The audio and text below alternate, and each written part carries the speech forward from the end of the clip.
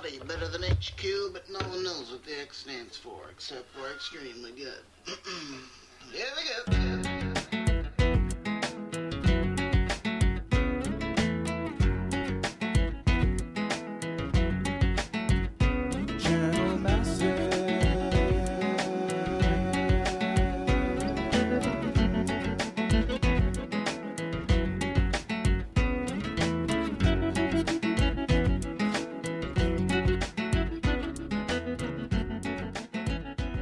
Welcome to episode 197 of Channel Massive.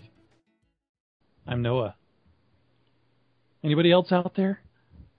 Hello, Mark here. Oh, hi. Tare. Say more, shy lady from across hi. the pond. This is Tare. Pleased to meet you. She's activated her AI programming. She's in koi mode. Koi mode? Koi mode, yeah. Isn't that a fish? Yep. No, well, or also kind of shy. And, That's what I was thinking. no. I wasn't saying she was a fish. I see how it is. Oh, It was not. Joining us via the Skype, Jason.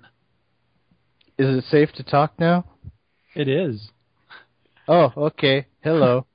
Hello. Hello. Hello. It's really great to have both of you on here. And as I've been mentioning prior to starting recording, I'm really excited about this episode because I have a feeling that lots of amusing remarks and non sequiturs will be coming from both of you. You Bullshit. sound Oh, very sorry. excited, Noah.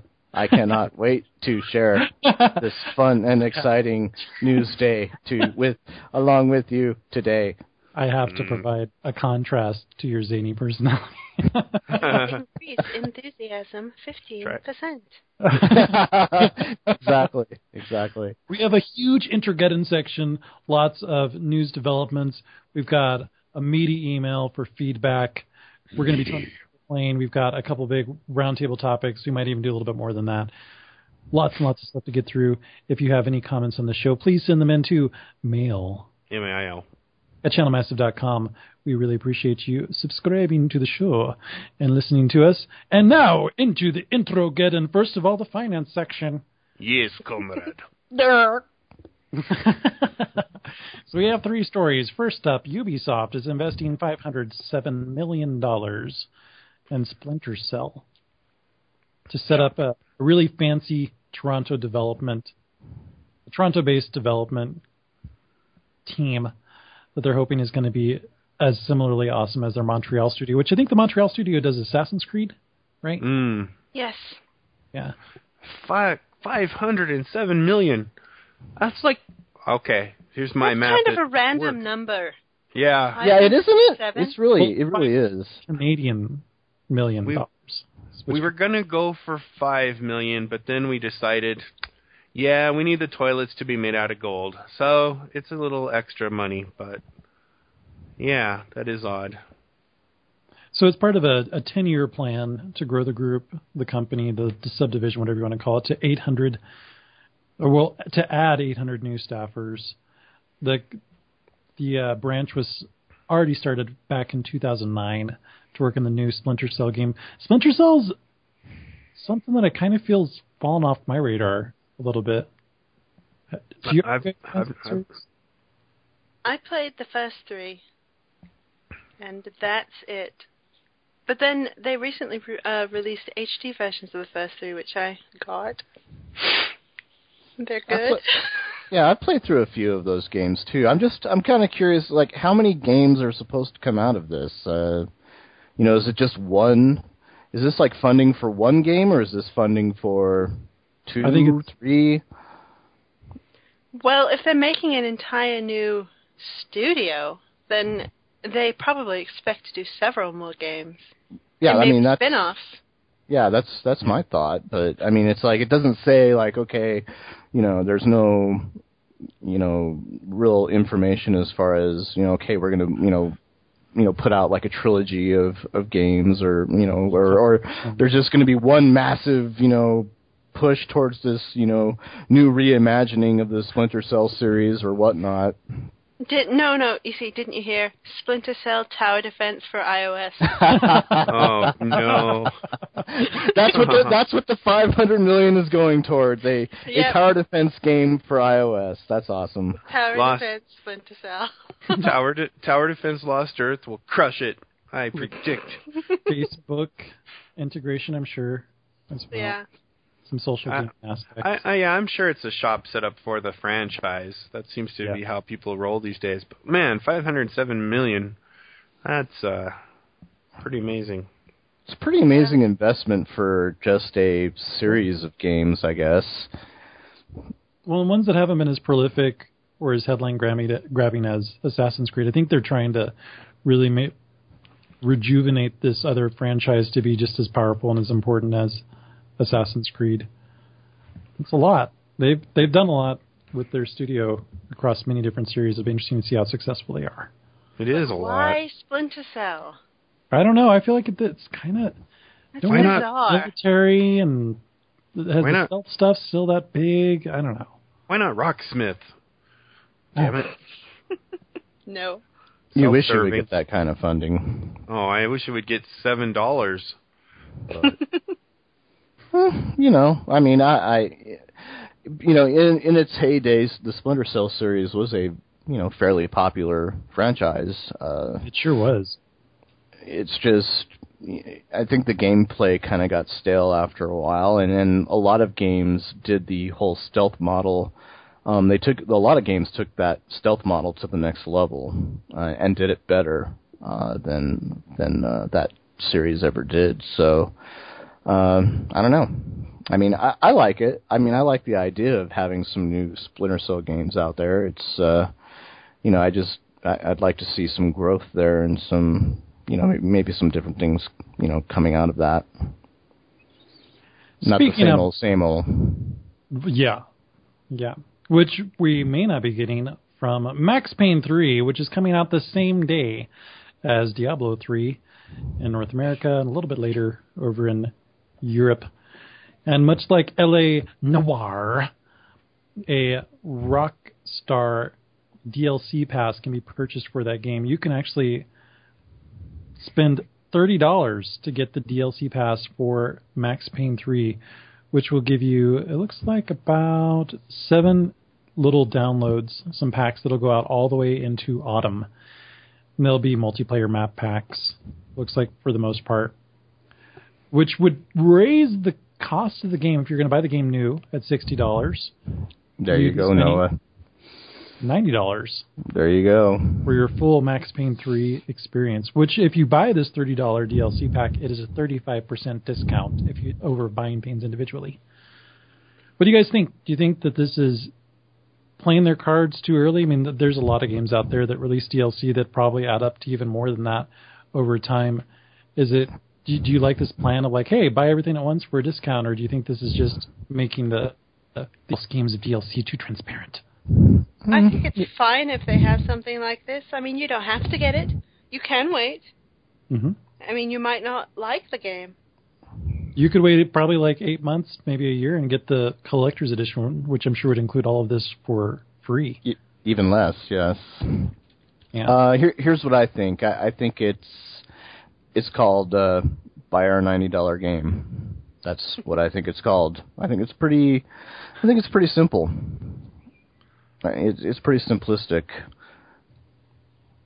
I think it's kind of a good idea. I mean, it's like, well, we get the commitment now. It's kind of like a pre-order, but, it kind of helps them lock it in. It kind of deals with that thing that the game companies are, trying to do to ensure that stuff that's resold, they get some value out of it, et cetera, et cetera. But, I kind of see it like they have...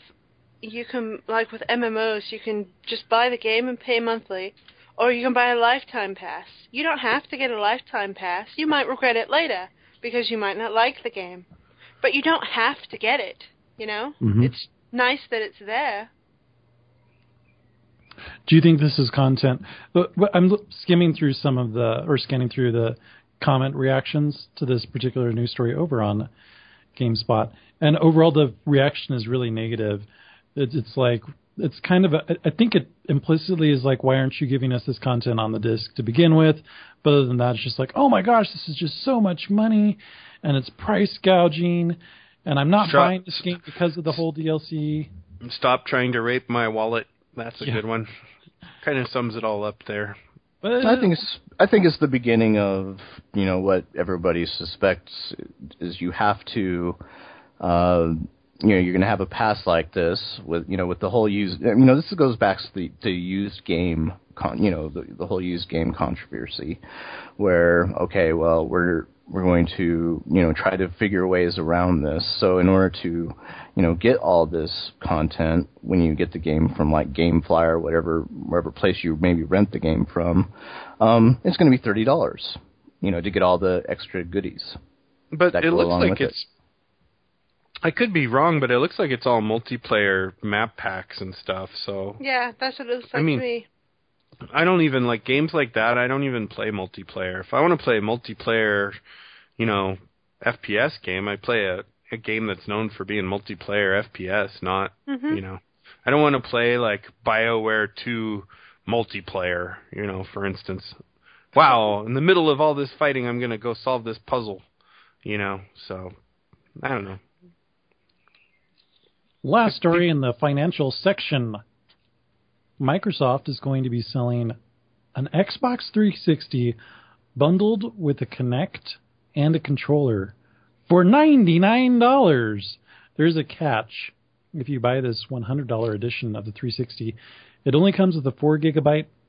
I don't know if it's a memory card or I think it's probably a memory card. And a monthly, you're obligated to pay 2 years worth of a monthly subscription to Xbox Live, $15, which ends up being over 2 years, $360 plus $100, the initial outlay, $460. Xbox 360, essentially without a hard drive, but with the Kinect, more than, what is it, like $300 to get an Xbox 360 with a hard drive, I believe. Right. Kinect is currently another $150 on top of that, so $300. It's almost about the same price. It's almost like you're just getting it kind of a... Yeah, but you wouldn't get the Xbox Live subscription if you bought it if you bought the regular bundle. That's right. Well, I mean, what's an Xbox Live subscription cost normally? $50 a year? It's now $60 a year. Oh, $60 a year. So, interesting. I don't know. I think it's cool for people that don't have a lot of money to put down. I mean, you can always buy the hard drive, right? I think that the people who are going to be buying this probably already have a 360, and they just want to upgrade or get a new one. So they would be able to switch their HDD from their old one over to the new one. I've done that twice with mine. I've upgraded the HDD twice. I went from when I got it, it was 60. Then I got a 125 one. Then I got a 250 one. And it's just at the top. You just take it off and put the other one on. That's a great point, and also we all know too that actually I don't think that that's going to be the case at all. I think you're looking at a new Xbox Slim, which those hard drives are not compatible. They're not? Oh, that's right. The new Xbox Slim uses a different shaped hard drive. Yes. All right. Well, maybe but still, you can just... those are only like, what? I think I saw one 45 pounds. Well, I don't know what the conversion. There's like 45 pounds for a 300 and something one. So that's not that much. That's not much. And if it's still a 2.5-inch hard drive, you can still just open up that little enclosure and swap out the other one with it, probably. That's true. They're just. It's a really simple little thing. So do you think this is a good idea? Do you think it's going to be something that'll... Hell yeah. Be a game changer? I think it's a great idea, yeah. If you try to get out of the 2-year subscription, you have to pay a cancellation fee, much like you would with a cell phone contract. Yeah, it's a great idea. It works for cell phones. Why wouldn't it work for this? I think a lot of people also will be getting it for media player capabilities more than games. But the sad part is, well, yeah. Oh, you buy a media player, you mean things like Netflix and stuff? Yeah. Not the horrible Xbox media player, which blows chunks. No. All right, let's get into the rage section of Introgeddon. I'm already First in the up, rage mode. Notch, the Minecraft creator, has thrown the gauntlet at EA to claim that EA is destroying gaming. This was, to quote, methodically, unquote, running it into the ground. This comment from Marcus Persson, creator of Minecraft, was kind of fueled apparently from EA launching a quote-unquote indie bundle on their Origin. Wait, actually, it's available on Steam. And so Notch said, EA releases an indie bundle? That's not how that works. EA, stop attempting to ruin everything, you bunch of cynical bastards. Indies are saving gaming. EA is methodically destroying it. And then apparently somebody smacked his wrist because then after that, he's like, oh, I got into trouble. The games of the bundle are good. I'm not questioning them. I'm questioning EA. Well, if you're wondering, the games in the indie bundle are Deathspank, Deathspank 2, Gatling Gears, Shank, Shank 2, and Warp for $21. That's good. By the sarcastic tone with which you read it from Pearson's point of view, one can only assume that you are a corporate shill for EA. So of course, obviously. What do you think, Noah? I mean, do you think that this Notch guy must be stopped at all costs, or do you agree with him in his opinion of EA destroying gaming? Or you think, as I do, let me just put words in your mouth, that it's incredibly hypocritical for EA to launch an indie bundle? It'd be kind of like Sony launching a hey, we support all these indie artists, recording artists kind of thing, or something like that. We've always been about the little guy. What's that? All the major film distributors, they all have their own little indie signboards now. You've got Sony Classics and Fox right. Searchlight. It's a similar thing. It's almost like they're trying to say that indie isn't truly independently made. It's a different vibe. It's a different type of taste in terms of games. That's how I kind of feel that the major studios' indie films is that they're lower budget, but they've got different flavor to them. I like the irony that his own company isn't indie, and he noted that. I think it's misdirected rage on his part. He's pissed off about something else, and he's lashing out at EA because it was an easy target and thing to react to, and it's kind of stupid. He's probably getting ganked too much in the Old Republic and thinks his class is broken. It's true. Damn it.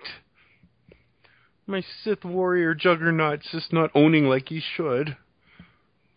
Let's go yell Yeah, at I mean, EA. he also fails to mention that he's being, he's being paid probably very well for putting his version of Minecraft out on Xbox Live next week, or is it in a couple weeks, I believe?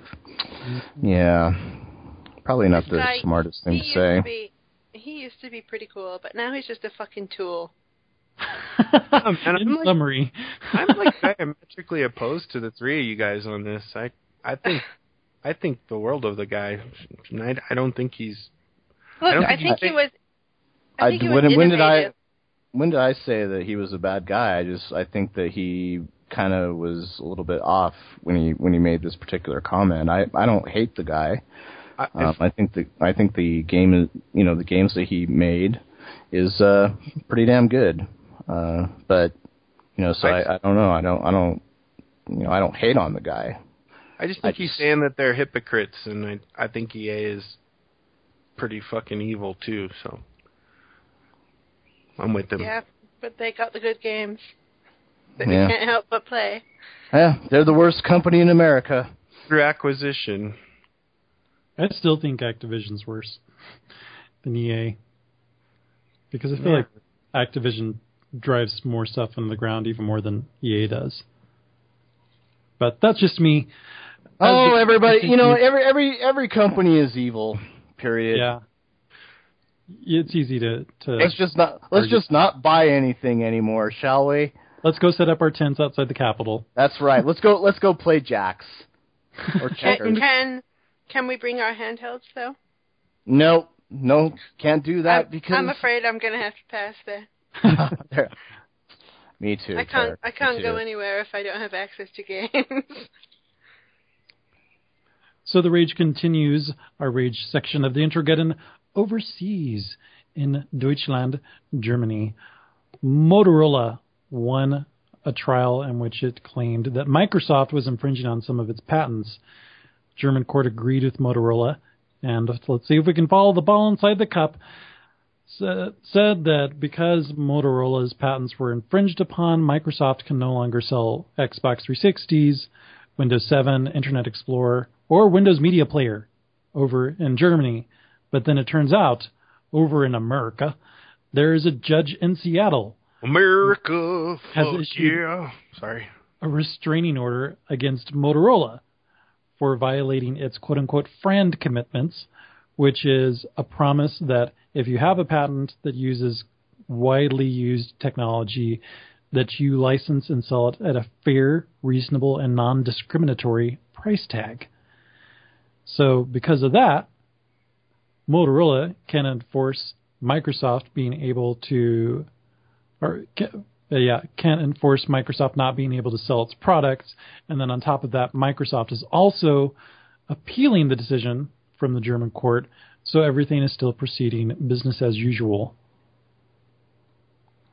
It will be interesting to see how this turns out, though. Usually with this patent stuff, eventually somebody gets paid off. Yeah. And life goes on. And all of those companies have quite enough money to pay off the other one if something happens. Yeah, I hate stuff like this. With patents are so abused. I mean, I've been trying forever, ever since I found out that you could patent like these just broadly used technologies, like concept of the display screen or the peripheral that allows you to move things around on the screen or the keyboard or whatever. I've been trying to patent breathing and, the process that converts oxygen to carbon dioxide. Mm-hmm. And then like have like a big like thing where like I make everybody pay me $5 the minute they're born. And it's just going nowhere, and I'm really disappointed. Well, just keep at it. I'm sure something will I'm come thinking up. of a Kickstarter project maybe to get me some more money. It's kind of funny though, because Mark, while trying to be funny, makes a very good point. Is where breathing, of course, is there fundamental. Is no try. Everybody needs to be able to breathe. Everybody needs each other's technology, and so that's why these kind of lawsuits and things like that, it doesn't benefit anybody. It doesn't benefit the people with the patent. It doesn't benefit the person who is supposedly infringing upon the patent. Everybody is better off just coming to agreement and saying, hey, okay, yeah, you can use my technology to do this, and as long as we get our fair share of the cut, and vice versa. And that's what ends up happening. And that's how it works.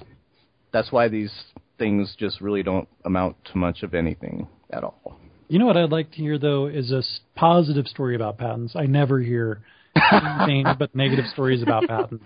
Yes. They're always anger and stuff. There's not like, the patent saved our company. It's just like, we're going to use this patent to prove a point. And it's just like, oh. Yes, our vaguely defined patent is something that we will defend and use to try and extort money from companies that have developed innovative, legitimate technologies. Oh, yeah. That's really why I've been trying to retroactively patent the emoticon. All be my bitches, but so far no luck. The next piece of our rage section actually is a concluding topic. It ties back to something we've talked about, I think, in the last week's episode. So Crytek the developer Crytek, made a little statement that like, hey, you know what? If we had next-gen consoles that blocked used games, that'd be awesome, quote unquote. And he said, this was, what's his name? Rasmus Højengard, which was probably totally mispronounced on my behalf. I apologize. He's the director of creative development. The other week he said, it's weird that renting or buying used games is still allowed because it doesn't work like that in any other software industry, so it would be great if they could somehow fix that as well.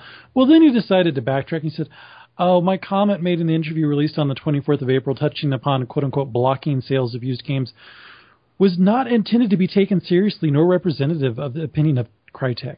It was just a joke, in other words. Which is also published by Electronic Arts.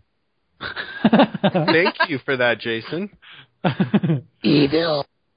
Yeah, but the thing is, when I read that quote, it didn't sound to me like, wow, it's absolutely... It didn't sound like he was being facetious. It sounded like a genuine comment. He was not being facetious at all. That's total backtracking, and it's bullshit.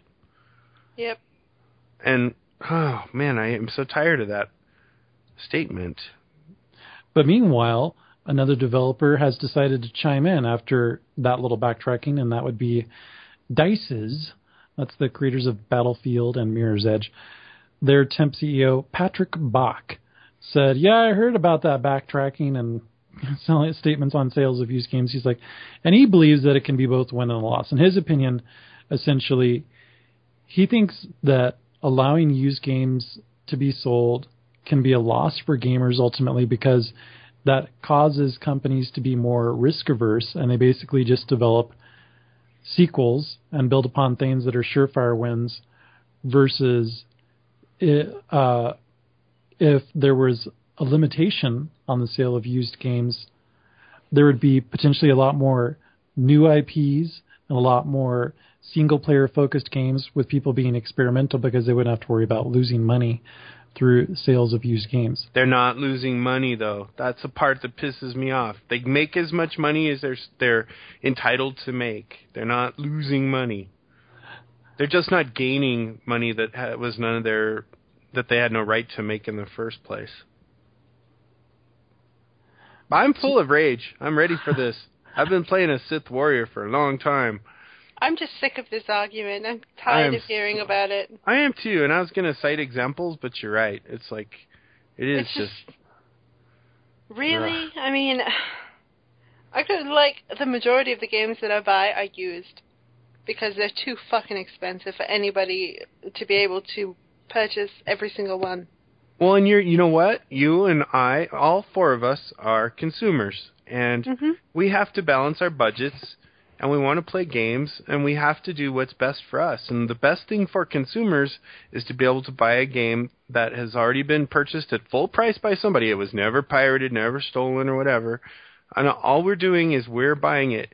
And if some company makes some money off of that doesn't go back to the developer because they were able to, facilitate the acquisition of the product, market the product for resale, find a fair price that fits into our budgets, get the product to us. They facilitated all of that. They did that. That's what they're entitled to. People hate the fact that GameStop is so successful in what they do, but hey, they're smart. They were like, there's this untapped market of people that want to play these games, and only regional little, boutique shops are able to provide this. Let's figure out a way to do this on a massive scale and make our money, and that's what they do. Sorry, Jay. And also, like some, for instance, when I got Mass Effect 2, I bought it used. But because I bought it used, I was able to get all of the DLC for it. I wouldn't have been able to get that if I had bought it new, because it's still really expensive here. Mm-hmm. No doubt. So they still got my money. Yeah, and this is why companies like GameFly are successful too, and that's why companies are coming out and they're saying, okay, this DLC, we're going to make this DLC, a separate part of the game, and so, that's their supposed tactic to combat the used game sale. And that's the best point. That's the best point ever. Is if you make your DLC compelling enough, then you've won the battle. But if you make it an expansion map for multiplayer in a game that doesn't really shine as a multiplayer FPS game or whatever, that's your own fault. Figure out a model that works. I mean, Riot. I think they're missing an opportunity too, because I think the industry is in serious need of a price drop. Across the board price drop. Oh, Your base price on the game is $60 now. All right, I'm sorry, but drop that to $40. Drop that to $40. and see You know how much your sales go up from there, and then tag on your DLC and all that other extra shit on top of that, and see how much your sales jump up. I bet it goes up astronomically. I'm not a financial expert by any means, nor do I play one on TV, but I bet you would see a major profit if you just drop the price. That's the problem, right? They're using 20th century analogies to a 21st century world. They're like, we're going to take the game, we're going to have it packaged up and resold by a distributor, and it's going to go through multiple hands before it ever hits the consumer. And yet, when the consumer does any kind of trade with that game, we want a kickback from it. Well, that's a 21st century kind of philosophy that they're looking for. Rather, if they would just embrace digital distribution and cut out the middleman like Best Buy and all the people that are involved in the process from where the game goes from the developer to the consumer, then they would be totally in control. If it was all digitally distributed and there was no way to trade it and they sold it at a price point of like $40, everybody would be happy except for companies like Best Buy. But you know what? They're the only ones left, and all they can do is sell all their other shit, which they are very successful at, selling washing machines, refrigerators, TVs, all these things that are not software. So it's like, I hate to hear these guys crying about how they're not making money on these resells when the means for succeeding is right there at their fingertips. They've just not embraced it. What can you say? The guys that do the free-to-play games, they got it 5 years ago, and they're doing fine. As I said, this was the rage section, but I believe we're going to wrap that up. No, I have more rage to distribute. I'm not done. I'm mad. We're not going to save it for the collectors. Yes, you're Save your rage for the collectors. I will. Sorry about that. I'm going to check out. Now we're going to head into the soothing new development section. Potentially soothing, or is it going to have more rage? First of all, no, sorry.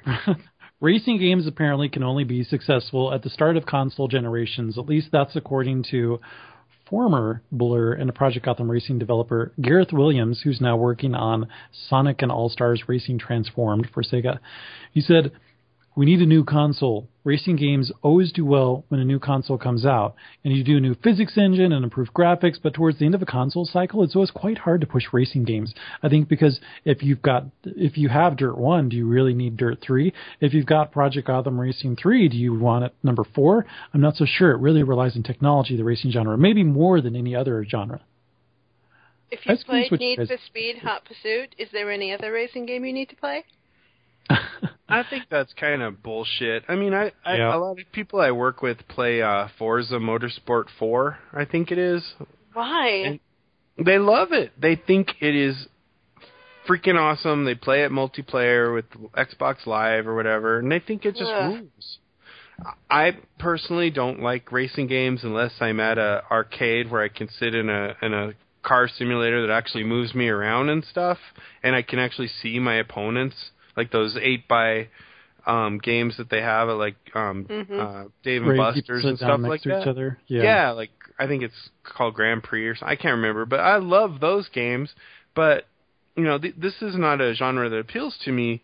But I don't think that as developers start to figure out the technology, they get worse at making car games. And everybody that I work with that plays these games love the latest and greatest generation of them. To me, it's absolute crap, but to them, they love it.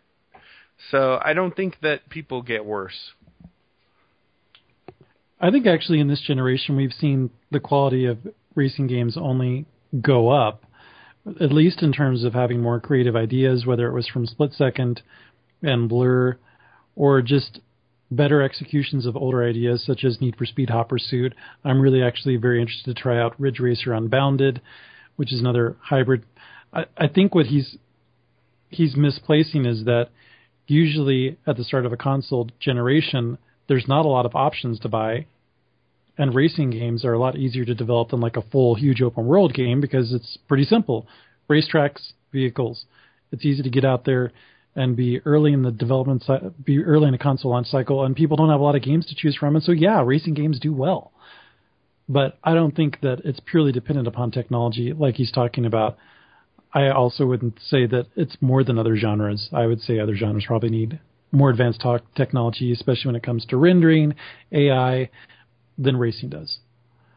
But maybe that was a little bit of rage. Also, potential rage could come from Bayonetta 2 being shelved if you loved the sexy librarian zany action of the original Bayonetta. Apparently there was going to be a sequel developed, but Sega is having some huge issues, had a major company-wide restructuring, and possibly Bayonetta 2 was one of the shelved titles.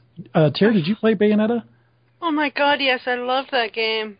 It's fantastic. I love it too. Oh, I am a huge fan of that style, though, that DMC type style. Oh, I loved it. It was wonderful.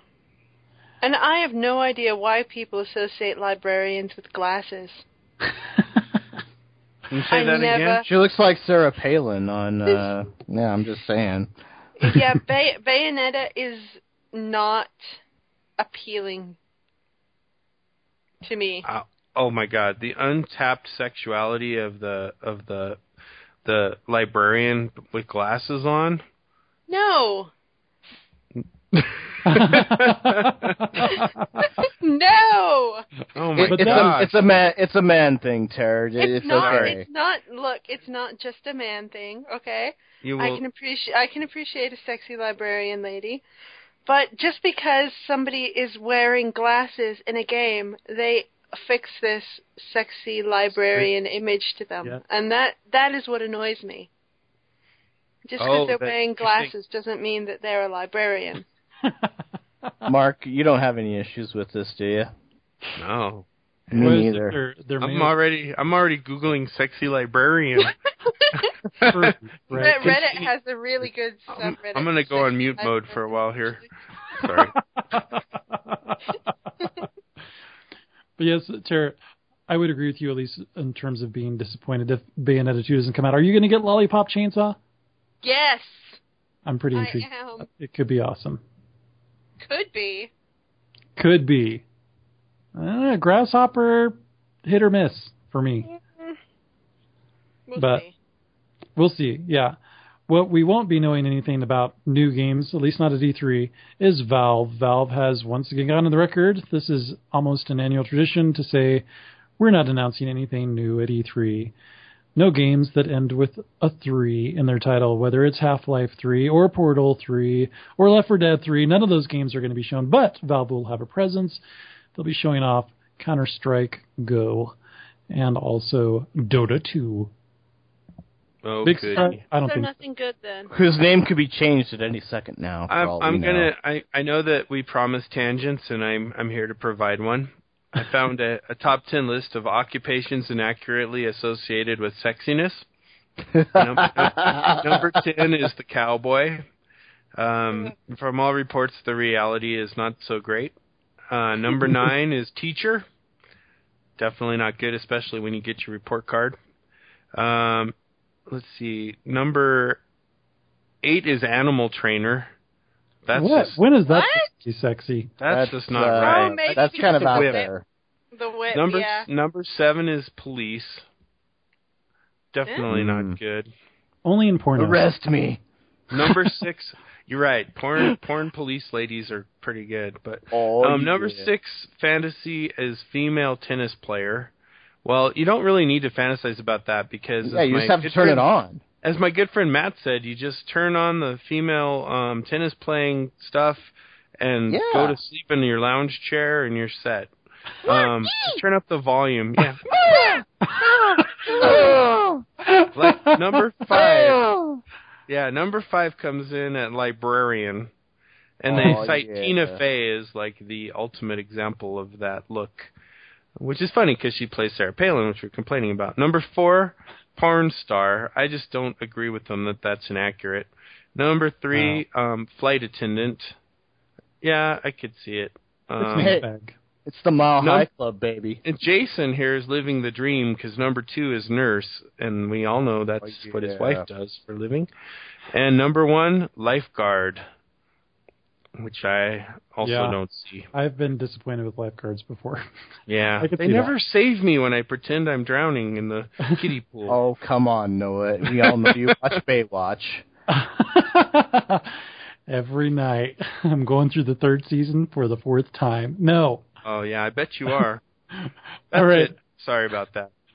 Our next new developments question, I just am curious to ask Mark, probably not so much Jason and Tara. What do you think this supremacy thing is that's coming from Riot Games? Riot has gone out and reserved like 50 different misspellings of League of Legends supremacy and also has spent a pretty penny on reserving just supremacy.com. It's funny that you singled me out as the person that might be able to answer that question because I had already looked into it, and I looked at, of course, the Wikipedia article on Unreal Tournament, because we all know that nobody innovates beyond the point of Unreal Tournament 1. And so what it came up with was Domination is the game type that ultimately led to Dominion.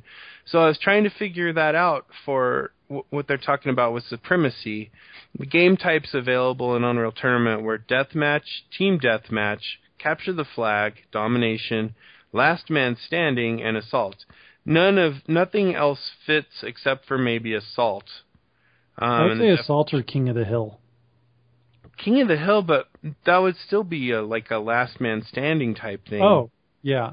Sorry. So I think the only team-based one that fits is Assault, and this game type is played with 2 opposing teams, one assaulting a base and the other defending it. The map set with a number of objectives, and I think it maybe is the objectives aren't so much progressing from one base to the other with 3 possible corridors to choose from, but actual, like, spelled out objectives. You must do this, you must do that, you must do the other, and you must do faster. And some of the objectives could be like destroy this boss monster, things like that each team has to try to struggle to do while being interfered with the other team.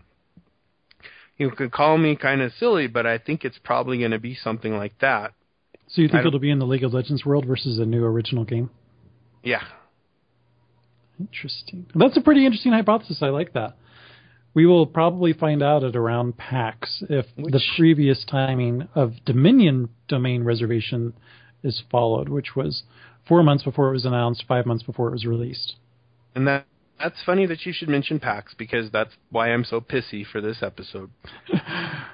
We are. So, tangent of a tangent here. So we can only assume our announcement that we were going to be at PAX would be the reason why all of the passes sold out within less than 24 hours. Yep. But leaving us out of that. Clearly, because we didn't say it last year and it took 3 weeks, but this year we said we're going there and it was sold out in 5 hours, I think it was. Yeah, the 3-day passes were, and then, of course, the Friday and Saturday passes, because apparently nobody wants to go on Sunday. Those sold out shortly thereafter, and then Sunday was left over, and who the hell is going to fly to Seattle for a 1-day pass to PAX? Not me! I was pissed. So we may end up going to Dragon Con, but, we're not going to confirm that because we don't want you all taking all the Dragon Con we may or may not go to Dragon Con. In probably cosplay not. Gear, full cosplay. Noah will, of course, revise his role as Cammy. I will, of course, go as Mark the Podcaster. No. I eagerly await that, Noah. Scott will go as he will go as some sort of evil accounting company acquirer of other accounting companies. See, Mark, I don't get how I'm the only one that's actually cosplaying and the two of you are just being who you are. We are cosplaying. Come on. You don't want to cosplay as Cammy? I don't. It's the thong causes... I've tried it, and the thong really causes like a lot of problems for me. Not to mention the leg shaving and applying the army military body paint to your thighs. Mostly it's the shaving that bothers me, but I digress. Yeah, so our vacation plans are in the air, but we will let you know maybe after we've thoroughly confirmed it before we are punished again. It's no vacation. It's a working session.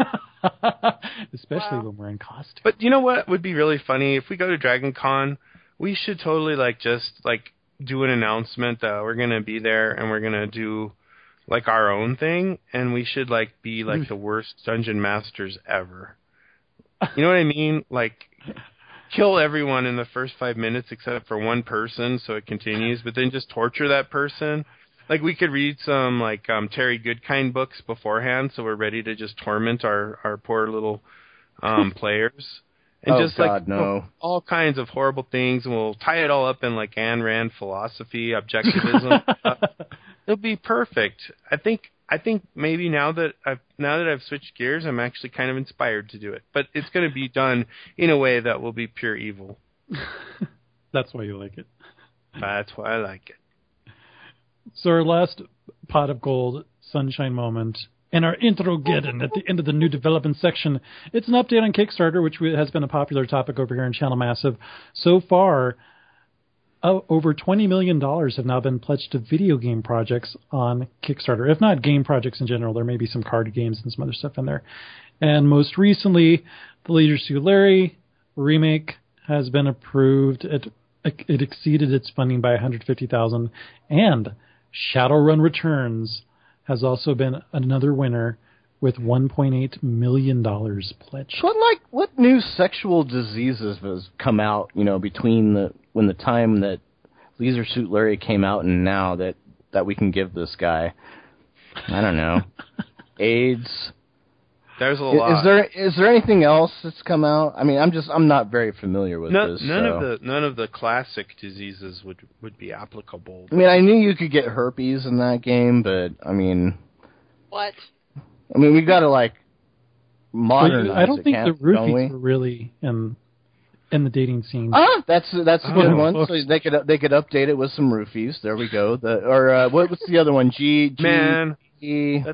That's true. If I was single again, man, roofies would totally be in my arsenal. Yeah. I'm telling you.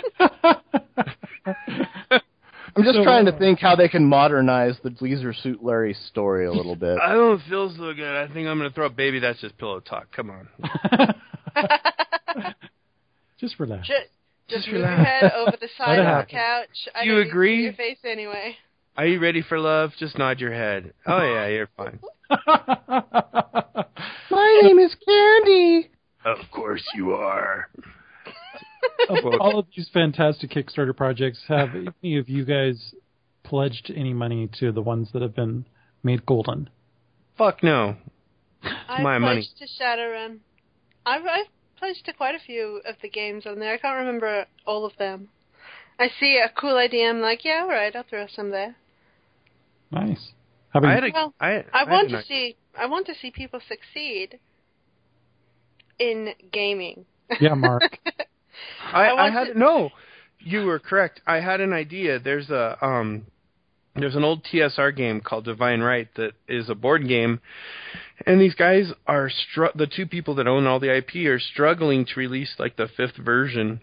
It was due out last summer, like June, and they're still dicking around with it. And I was thinking I'm on this like Yahoo group thing with them. I was thinking about telling them about Kickstarter and saying, I don't know if your problem is financial or just motivation or whatever, but this might be a means by which you could get people to pledge to get your game done and get the damn thing out, because I'm about tired of waiting for it. Of course, I would say it in a way that was far less confrontational and such. Sure. Like, So if you were on more Kickstarter, support. would you pledge to that? Yes, I would pledge probably $100 because on eBay you can buy the like Divine Right 3rd edition, I think, for like $325 generally. Mm-hmm. So to be able to get my greedy hands on that, like $100, and it's something that reminds me of my childhood. I have nothing but fond memories of it. I think it would be really fun to play with our little gaming group that we get together. $100 would be, it'd be like it'd bring out the altruistic kind of dimension of my personality. Sure, I would gladly let everybody suffer in other countries and such, but then really need my money. But yeah, the part that I usually beat down every morning when I wake up is part of my daily affirmations. Yeah. Well, yeah, I wonder where we're going to be a year from now. What is it going to be like? What games are going to have been released? How many of them are going to be successful? versus disappointing, or how them. There was even just recently a Kickstarter fraud that happened where somebody's like, "Hey, we're going to make this cool game," and it was totally a fraud. They got closed and shut down. Did I not warn you there have been about 3 this? that I have heard of that, where the people have just taken the money and fucking vanished. I know a personal story of a friend of mine who developed some pretty cool electronics, and a guy came to help him do marketing, stole all his plans, fired up a Kickstarter project, and ran off with like $21,000. Wow. Yeah.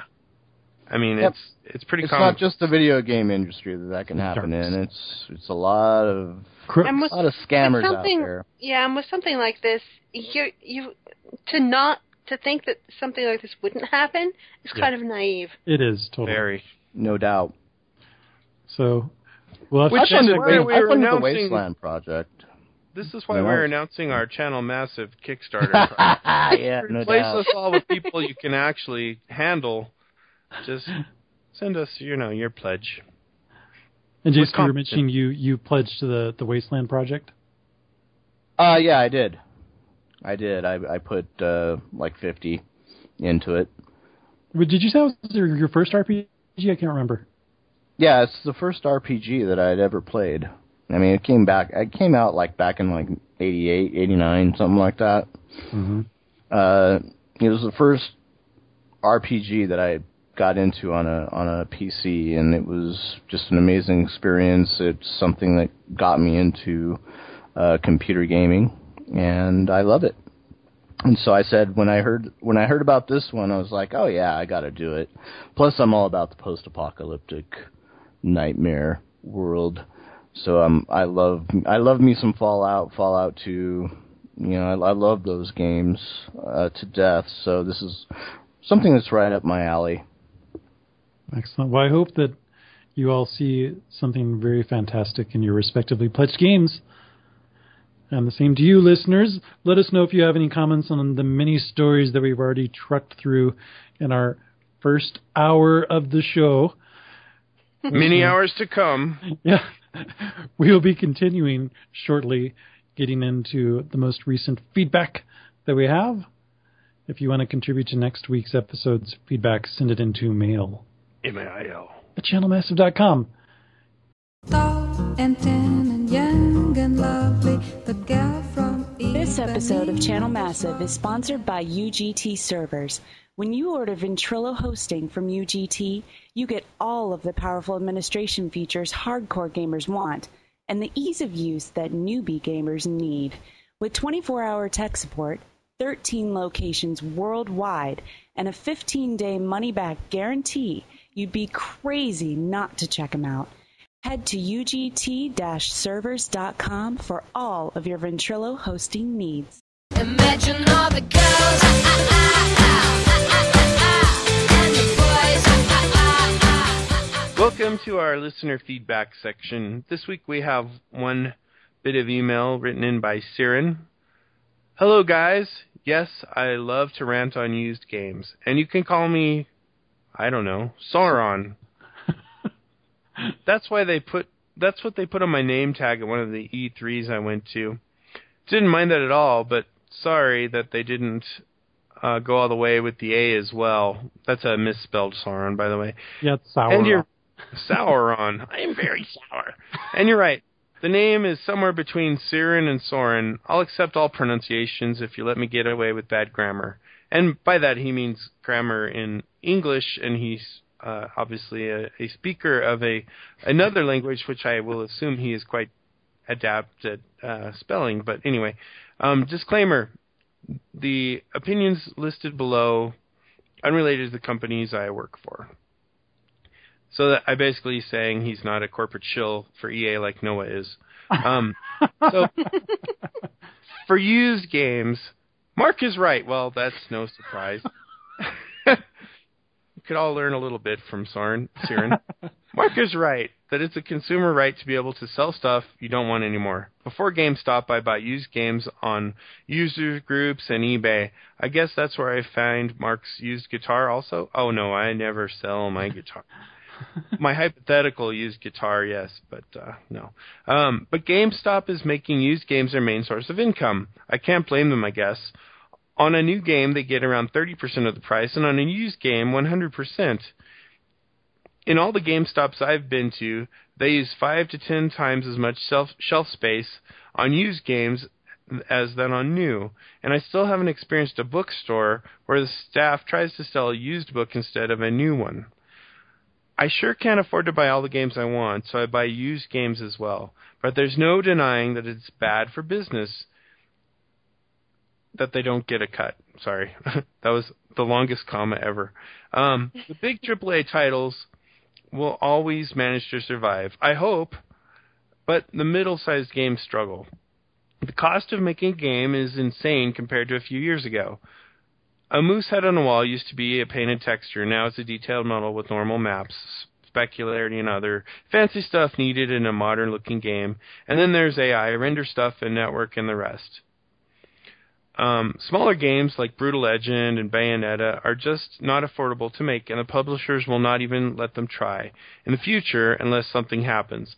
I don't think Tim Schafer picked Kickstarter out of pure curiosity, but more out of desperation. I read somewhere that on average less than 10 full-price games are sold per console's life cycle, an indication that games are too expensive. Price of games must go down. Wow, there's a nod to Jason's point earlier. Developers need money to investigate new IPs, not just make sequels. There's only one way around it as I see it. The price must go down a lot on games, but then each copy sold must return some kind of money to the developer. If we still want to see the more alternative, quirky games in the zone between indie and AA titles. I'm sure that if either of the new consoles decide to make it impossible or less attractive to buy used games, the publishers would be standing in line to provide exclusives for them. Publishers are already trying to find ways to make used games less attractive. But wouldn't it be better if the developers used the energy to make the core game a better experience instead? I tried to find out how much the developer gets from each new sold copy of game. I only find this from Eurogamer, and he quotes an article from Eurogamer.net, which says, "Where does my money go?" article. But it's clear that a lot of expenses could be cut if games are sold more directly from developer to customers. Siren, your thoughts, people? In the mortal words of myself, duh.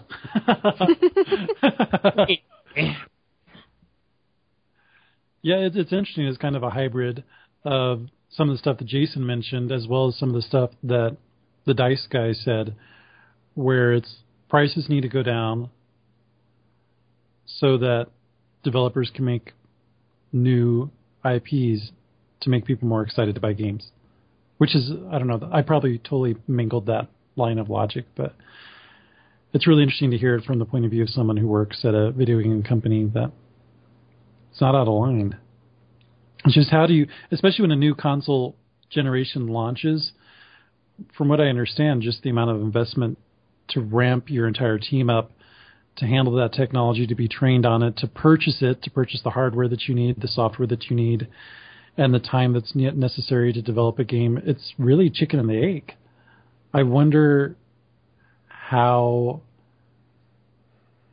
will, because cheaper games won't be the same as the games that we play now. So therefore, how will they be different? Will they be shorter? Will there be cartoony art styles? I don't know. What do you guys think? I think you're going to see a mix of those kind of ideas, Mr. Ward. Mr. Ward. Actually, I think you've kind of seen it happen already in a game like the new Alan Wake.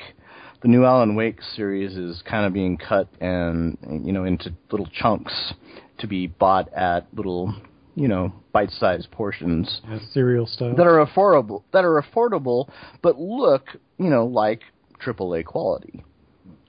And I think you're gonna see a little bit more of that. They tried to do that with with Fable 2, I believe. Oh yes, they did. Yeah, they made up. Those were great little episodes too. Yeah, they made Fable 2 episodic. Excuse me, I'm kind of choking here. He's dying. Yeah, I'm dying. Somebody call 911. But yeah, they made that episodic, and I could see a little bit more of that happening. Any further thoughts? Well, yeah, I mean, I think that a point that I kind of had made earlier when I was in my angst mode was really developers don't really need all these middlemen to distribute their games anymore. Now, I know that's different for the 360 where you need to theoretically deliver a DVD or the PlayStation 2 or I guess any of the consoles. But a lot of the indie games that are out for the 360 can be bought like Xbox Arcade or whatever the hell it is. So why not just totally glom onto the digital distribution model and cut out all these middlemen that are basically taking a cut every step of the way? Yep. I mean, it seems like that's the way to go. Mm-hmm. And as soon as all of the consoles are fully, on board with that, with, nodding a head towards Nintendo, who's just kind of the kid that does his own thing, The retard in the corner. Those crazy. he's the kid that, they're like, that's good, Timmy, that's good that you're not drooling today. But, poor Nintendo. With Sony and Microsoft obviously getting it, as soon as that happens, then you could cover PC and 2 of the 3 consoles. Mm-hmm. I mean, I don't know. Well, Nintendo did go on the record just this last week that they're going to sell their games both retail and digital starting in August, and for Wii U, many of the games will be available in either format for the same price. But if you buy a downloadable card or downloadable code for a game at GameStop will have the liberty to sell that card for less than the retail price if they so choose. So Nintendo is finally going to try to catch up with it in a big way, but we'll see how successful that is. I honestly don't. I just don't see why every company just doesn't go full digital right now. I really don't.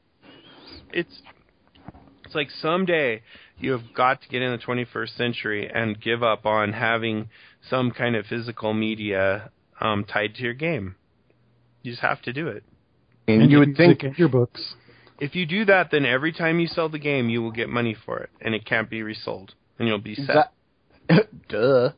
I know seriously. it's obvious, but there are C-level people out there that don't seem to understand that, and they struggle with it. And it's like, it's a different kind of product. You have to just adapt to not survive, but to excel, and that's what they're complaining about. They're all surviving, but all of them wish they had a bigger piece of the pie, and that's how you do it. You just have to get with the times. Yep. It'll happen. It'll happen. It'll just take a little while. It's going to happen during the next generation. I think that's going to be the generation that breaks the physical retail. Do you think we'll finally sad, see? Though, because I like having physical copies of the games that I love. I go through a lot of games, trading in and buying used and even renting. But the games that I love, like all of the Assassin's Creed games, the Fallout games, Silent Hill games, Star Ocean games, I keep those. I have the physical copies, and I love them. And it will be sad when I can no longer get a physical copy of every single Final Fantasy game ever made, which I have. Tara, I thought I'd feel the same way, but I really don't. I really don't care for all that clutter, to be honest. I really did. I was kind of like in the same boat as you. I was like, oh God, it'd be so cool to just have like a library that I can go to. And just, it's kind of like a collection and show it off to everybody. And I just don't feel that way anymore. I don't. I think that... But I don't even want to show them off. Just having them. It's not even so much that. I mean, I know it's like the tactile feel of a cloth map. You know, yes. you know, something like that. You know, things like and that's all cool and all. It's just I don't know. I just it's not that important to me anymore. I guess in the grand scheme of things. Yeah, I guess my Ultima days are over, right? Where I had all that stuff. Right. It's like, yeah. And yet you cool, bought the collector's edition of Diablo 3. So those days are almost over. This is the last hurrah. That's right. Thank you very much, Siren, for writing in a fantastic email. I'd be interested to hear what everybody out there thinks about the transition to pure digital games. If you think that that's, first of all, going to be the solution to solving the problems that publishers and developers are having, is it potentially a solution to the pricing issue? Would this result in lower prices overall once that transition is made? And also, last but not least, do you also have a certain nostalgia or a fondness of having physical copies of games versus being purely digital? You more on the Tear side of things or the Jason side of things? Let us know at mail. MAIL. At channelmassive.com. Slight delay. Now we're going to get into what we've been playing.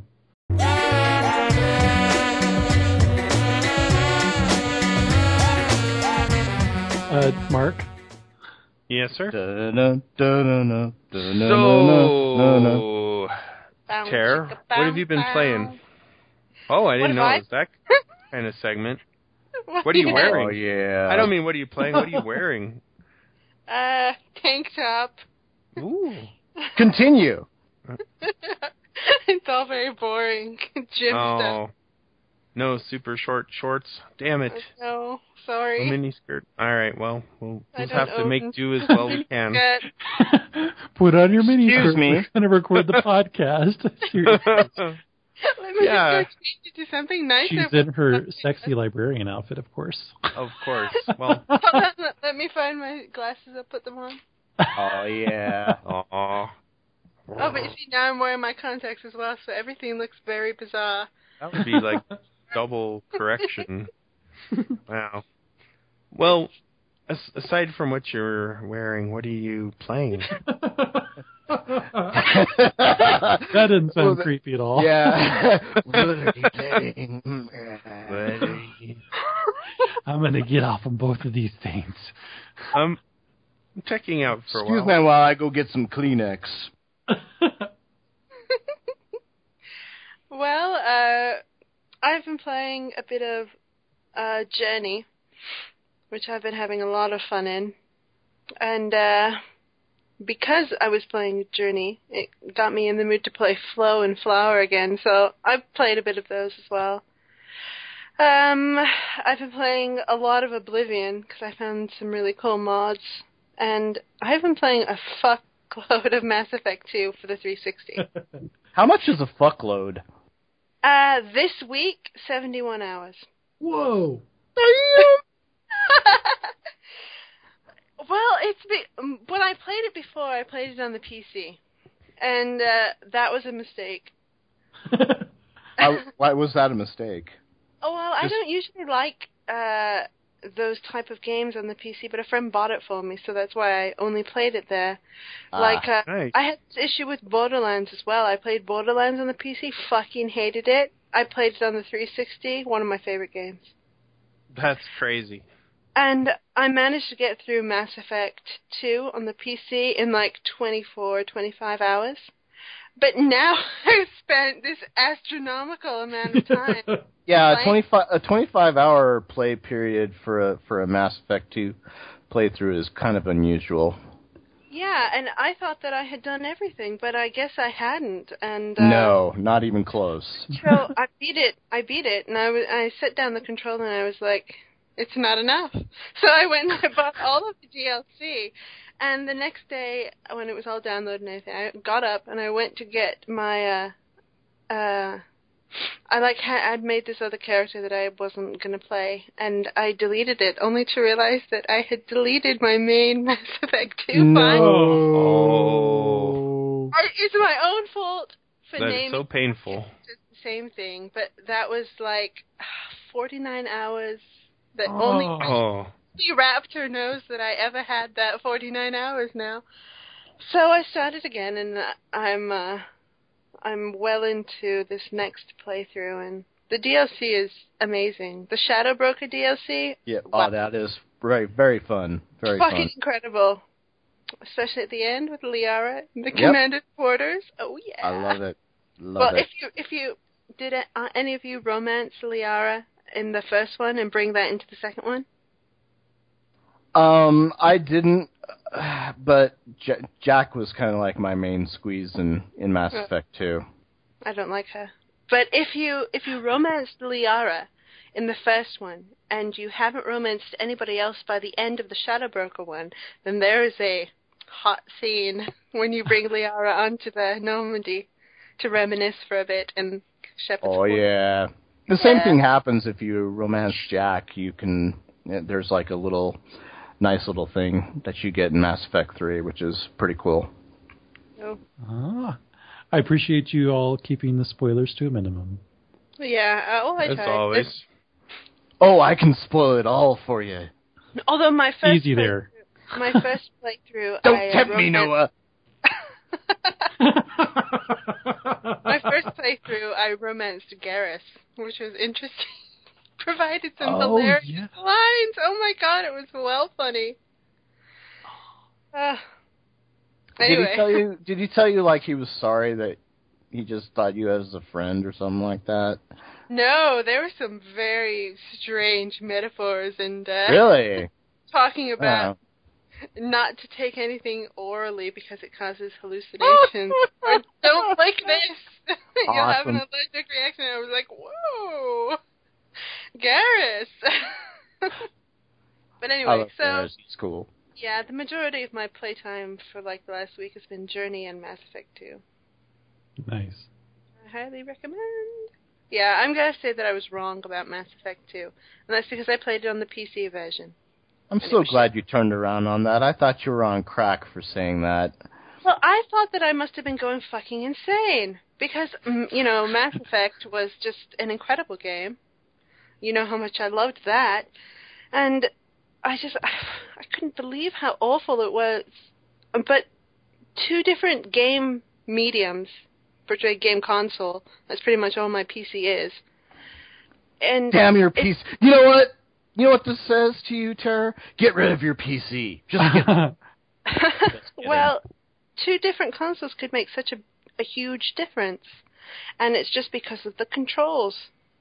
I absolutely hated the controls on the PC, but yeah, Noah playing through them all again made me think about Mass Effect 2 again. And so that's what really prompted me to go out and get it. Well, speaking of which, what about you, Noah?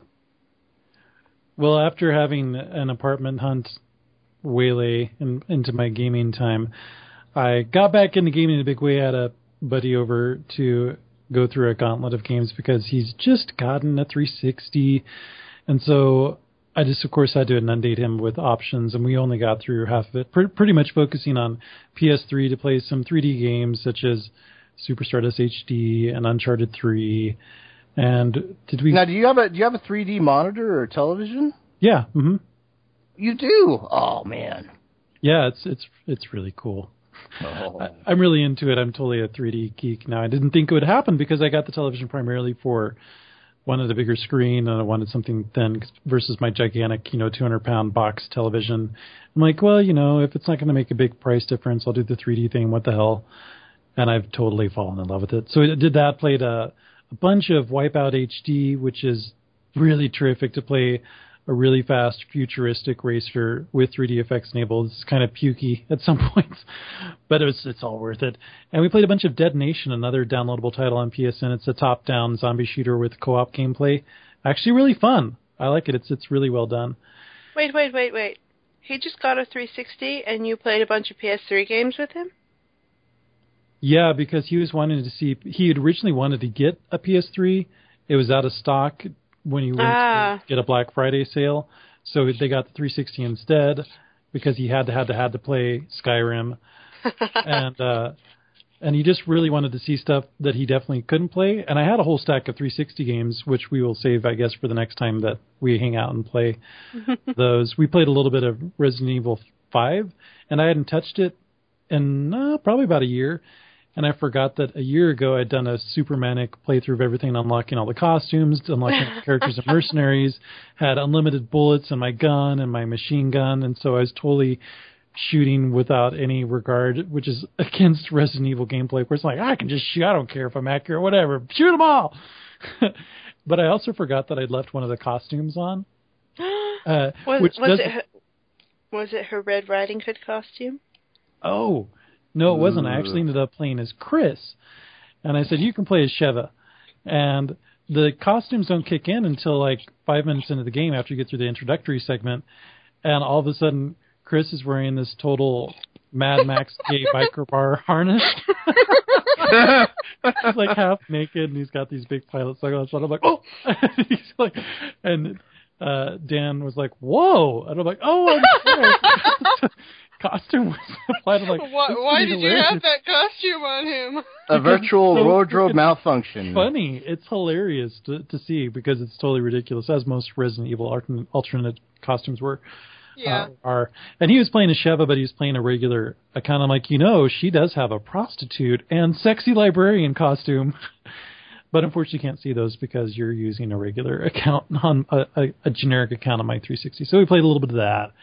And then on this Wednesday, played a bunch of Prince of Persia.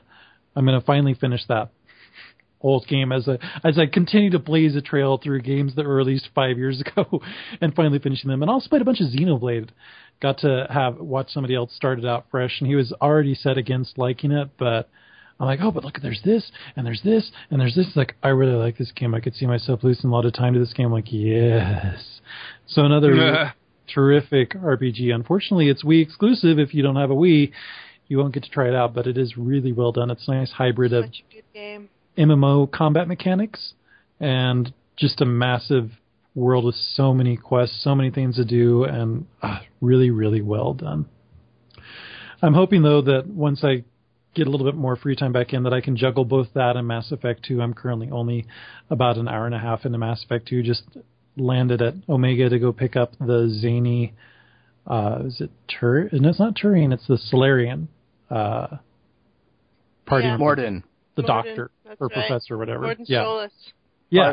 Probably the best character in the whole series. No way. That's what I Yeah, he is awesome. No. But I'm not going to get into this with you right now, Tara. I'm just not. Well, for my first game, my main go-to party people were Garrus and Kaiden, sometimes Rex. And I never had anybody else because I just was really obsessed with balancing out the red, blue, purple bars whenever I send an away team. I'm like, I need to have balance. I can't have someone go down there that doesn't have any combat experience. So, yeah, that's how that kind of worked out. But we'll see how it shakes out in Mass Effect 2, which has such a completely different UI for who knows what the hell reason for. It doesn't really emphasize that. It is. It had to be done, Noah. I'm sure it'll grow on me. It's just really jarring for me to have spent a whole bunch of time focusing on and just loving Mass Effect 1 and then jumping immediately into Mass Effect 2 versus the rest of the world that had like a 2-year break in between that and like, oh, wow, this is different. Not quite how I remembered it 2 years ago, but it's okay, where it's like, whoa, this is totally different. Trust me, it's so much better. You're not going to miss it after a while. Yeah, I'm sure I'm going to love it. I mean, I really like a lot of the other changes so far. I don't like managing fuel and ammo still, but everything else is so really cool. So we'll see where that goes. And then, yeah, Diablo 3 is coming up, so I don't know how actually I'm going to balance all this stuff out. But that wraps up what I've been playing. No League of Legends. Haven't played it in probably about a month. How sad. Mark? Right. What have I been playing? Yeah. I've been playing that Star Wars The Old Republic game. So I got to, I haven't played any League of Legends. I've just been concentrating on one game. I got to level 50 and finished my my whole player story thing, which was really cool. It was a good, it was well paced and it had a nice, like climax and then a good, flow to it and everything. And I really enjoyed it. And I don't know, I thought as soon as I finished it, like I kind of did with World of Warcraft, whenever I maxed out a character, I was just kind of like would have this feeling of I'm done, kind of, even though there's way much more you're supposed to do it in game. But I've actually been kind of working on the in game stuff, so I've been playing a lot of PvP in the game and trying to kind of build up my armor, and I'm screwing around with the legacy system and trying to make sure that I can do the same thing with my my sorcerer. But yeah, it's been really enjoyable. I don't know. I see every game that I could potentially play up till, D-Day, May 15th, Diablo 3 launches as kind of futile, but I'm enjoying it. That's been about it. I haven't played anything on the iPhone or lately.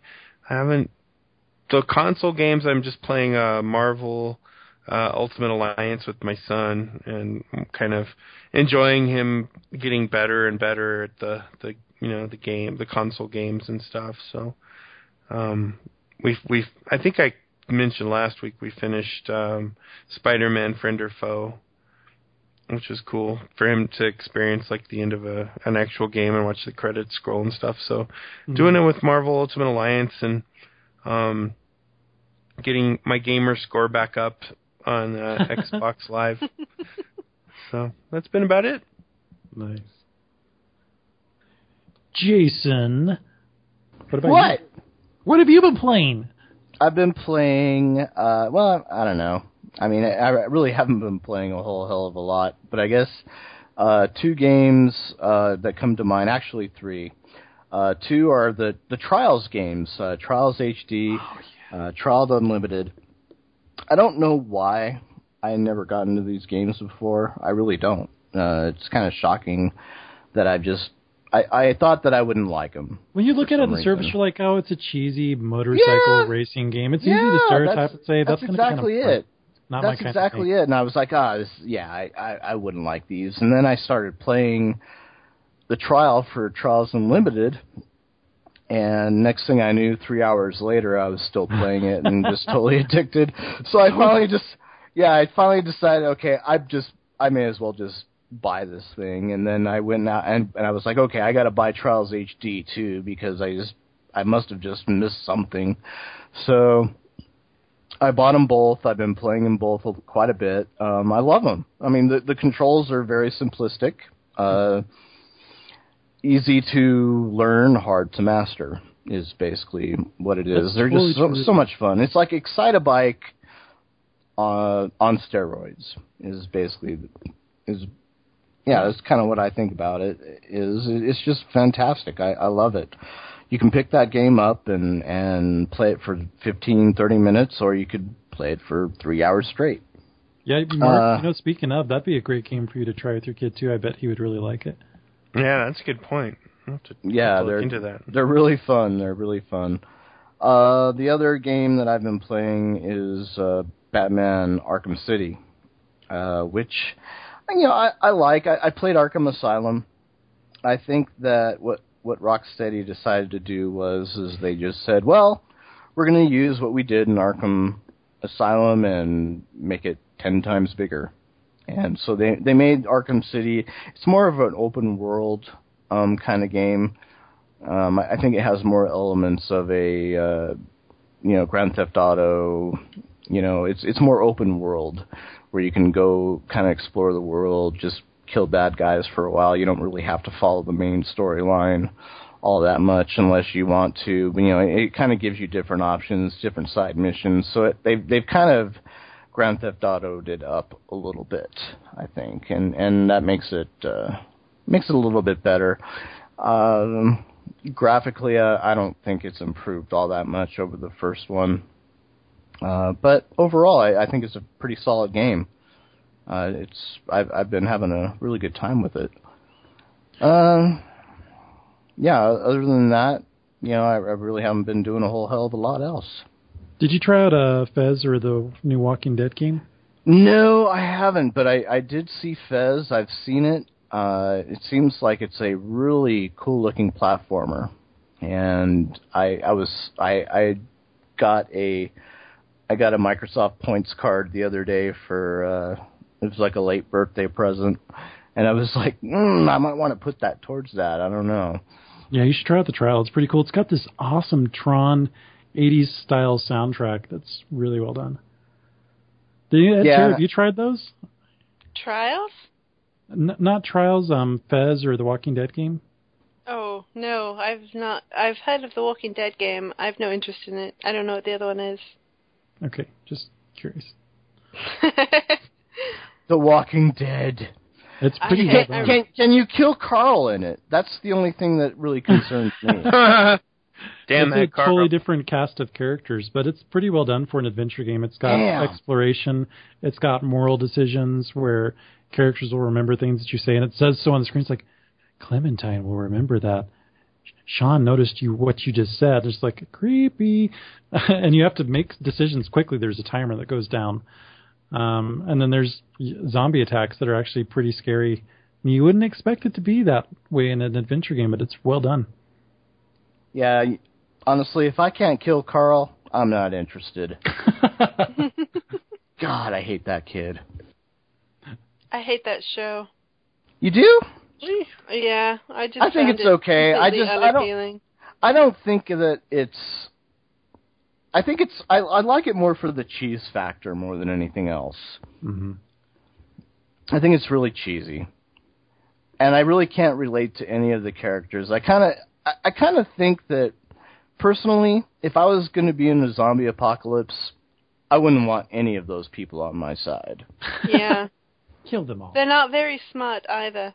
No, they aren't. They're stupid. They keep going back from... Why don't they just get everything at once? I know. And fortify their campsites. Fuck's sake. I agree. I totally agree. Well, Mark, is this a wrap of our what we're playing? Yeah, I think so. I think we've decided that people aren't as devoted to Walking Dead as they need to be. Therefore, we're going to have a talk just for a brief moment. Yeah, we're going to take a brief break to kind of set a tone.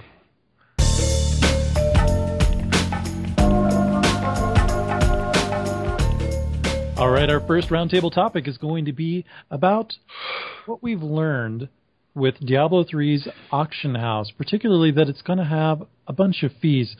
So we've known for a while that Diablo 3 was going to have some kind of auction house that was more strictly regulated than perhaps what people have been experienced with in terms of World of Warcraft. Now, I am no expert in the World of Warcraft auction house. I'm not sure how it flows, but there's been a general awareness that auction house is going to be another source of revenue for Blizzard as far as Diablo 3 is going, so that there wasn't some seedy black market where people were scamming each other out of virtual items.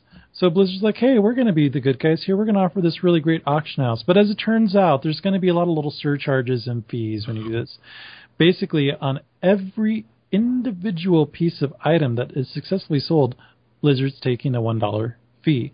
So if you wanted to sell it for 25 cents, that's going to be $1.25, with $1 going to Mr. Blizzard.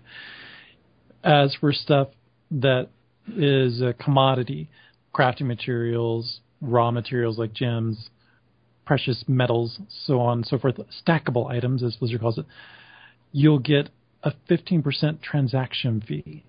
And then furthermore, if you want to have these funds put into a PayPal account, there's going to be another 15% fee on top of that. But you can avoid that little 15% PayPal fee if you put your money into a Battle.net account. But if it's in there, you can only use that money to buy other Blizzard products. What do you guys think? You're going to be really skeptical or angry about this? Do you think that it's fair? Is it too much skimming off of the top? I think if people are going to sell things for real money from a game, then they should get fucked up the ass. Oh, yeah, do tell. I totally agree. I don't think that, I don't What exactly really, do you mean by fucked up the ass, Tara? Could you well, upon that statement? She means in a loving way. Yeah, I don't really approve of like the whole. It comes back to the whole virtual things for real money. And I think if you're going to do that, then you should have these real-life taxes put on the stuff that you buy and sell. But this is brilliant, Tara. This is brilliant. Blizzard, this is the thing. Blizzard creates the digital content. This is brilliant. And then they get to sell it off of people who play the game. I mean, this is just, this is awesome. This is like the epitome. This is the pinnacle of virtual item transaction right here. People who actually do this, I don't know. If any of you guys are going to do it, sorry, but I think it's stupid. And any transactions that you get these huge taxes on, you deserve them. What I think That's is how kind I feel. I recognize that a system like this requires Blizzard employees to facilitate it, to maintain it. There's security questions involved, especially with real money credit cards flying around out there. That said, I feel that this is a little bit steep, and it's not necessarily going to solve one of the quote-unquote noble issues that Blizzard was trying to deal with about this black market and people going around the game and stuff. I think this is actually going to encourage it because this is so cumbersome and so fee-happy that you're still probably going to have a really healthy black market, quote-unquote, in addition to this one because it's just really ripping people off. I mean, it's great they want to facilitate it, but if they're going to make it so many fees to make it work, just like, dude, why don't you just make this an MMO and charge a subscription fee already? But granted, what's cool is that they're not doing that. I mean, you can pay $60 and buy the single player game, and you don't ever have to get into this, and this is purely optional. But it's just kind of money grubby to me. There are people inevitably will do it because I'm sure it'll be very seamlessly integrated into the game system, and that convenience will definitely be a beneficial factor. But for instance, when I talked about it with Ryan, who is the big hardcore pro gamer and got really into World of Warcraft, League of Legends, now he's really into Minecraft, of all things. He thought this was really cool because he's like, wow, it's going to do away with all those scammers that are on the black markets. But I wonder if he would have the same opinion now that all these little additional fees and nickel and dime aspects have been introduced. No. See, this is what you don't understand is that why wouldn't Blizzard, now that they have control, why wouldn't they flood the market with, the occasional purple item, orange item. Literally manipulate the economy. Why wouldn't they? I wouldn't put it past I would. Like, limited time only in the auction house, you can get such and such for...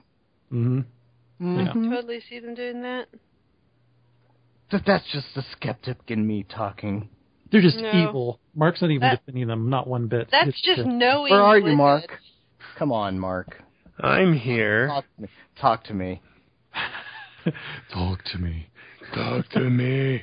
I just think that, they looked at like all of the stuff that happened with World of Warcraft where people were buying and selling accounts and doing all kinds of stuff on eBay and everything, and they said, hey, if this is going to happen, we're going to, tax and tariff it ourselves and control it and make ourselves kind of the only point that can make through which this can occur.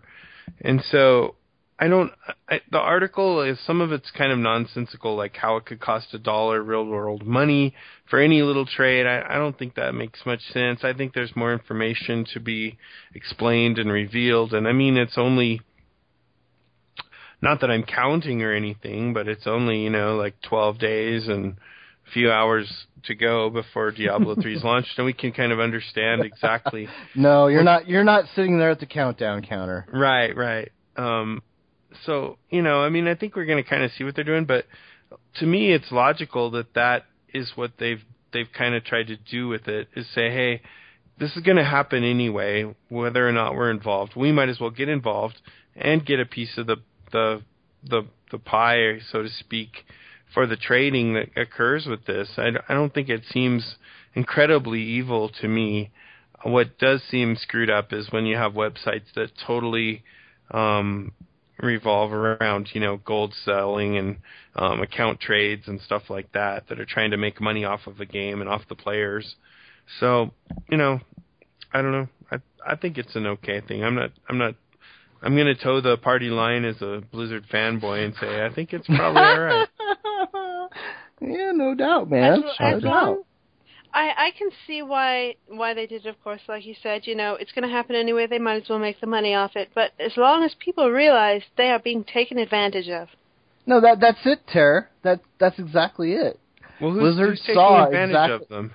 Yeah. No, Blizzard saw exactly what was going on. They saw all the money that was to be made off of this kind of thing, and now they're going to take advantage of it. But who? Period. So if it works like a regular auction house, and you're just trading in-game to in-game, they're not taking advantage of that.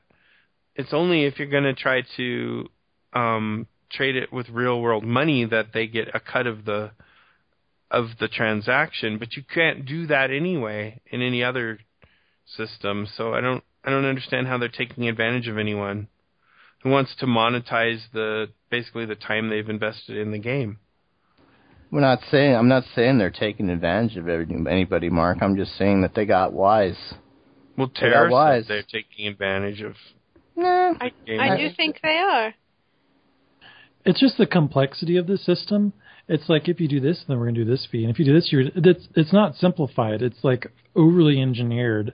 Well, there's only like different types of ways to, and it's like it's not consistent. They could have just said it's going to be a flat 15% fee for any transaction that's exchanged. We don't care what it is, and it's like it's going to be $1 in this case. It's going to be 15% in this case, and if you want to actually use PayPal, it's going to be. It's stupid. It's so over engineered, and that's what makes it seem slimy. I mean, yeah, from a business perspective, hell yeah, it makes sense. It's like, let's get a piece of this pie, as you put it, Mark. Totally makes sense. They're more power to them. It's not like it's against the law or anything, but just the level of detail. Like, this is especially when they espouse like noble goals at the beginning to like hide, and then it's like really obvious that there's nothing really noble about this. It's just like it's a straight up business decision, money. And like I said, man, what's to stop Blizzard from putting out like an epic item, and like putting out like an epic item here and there, and just saying, okay, here it is. We're going to flood the market with this particular, epic item for a while, and then we're going to generate a shitload of sales and da-da-da-da-da, and that'll crush the market on that particular item, and then they'll go, okay, we're going to pull that one off, we're going to put this one on. And, that's what they're going to do, and I think it's brilliant. I really do. I also foresee this whole system going through so many changes. Yeah, that's very true. I mean, it's going to come out, and they're going to see how it's actually going to break, or, whatever, and they're going to have to alter it. They're going to have to do things to it, so it's going to change. Yeah, very, very valid points from everybody. And especially as Mark said, and what you're also talking about, Tara, we won't really know how this shakes out until it's actually out there. I mean, we can speculate a lot on it, have initial gut reactions to it, but we'll see how successful it is once the game comes out here in a couple weeks and Mark just burns through real-world money like he did in League of Legends. No, I won't. I won't spend a dime on it. I'll tell you that right now. I think that if you buy the items, if you're buying items for a game like that, then you're not playing it right. Now, if you sell them, I think Blizzard would disagree with you, Mark. No, that's fine for them, but I think if you sell your items to people who don't want to invest the time and aren't really playing the game to play the game, as far as I'm concerned, then more power to you. That wraps up our first roundtable discussion. Our next one, our final one for the episode, is going to talk about the big news revealed just recently. The Elder Scrolls Online MMO is officially confirmed for next year. That's coming up next.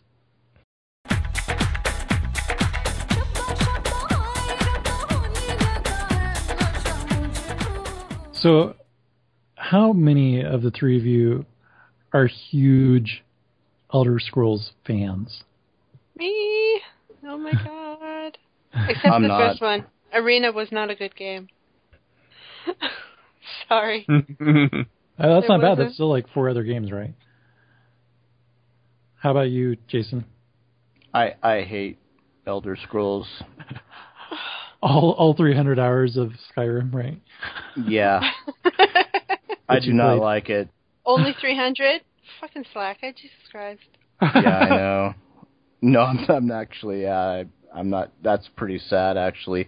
Yeah, if you look at my Raptor page, you can see that I've played 291 hours of Skyrim, which is insane.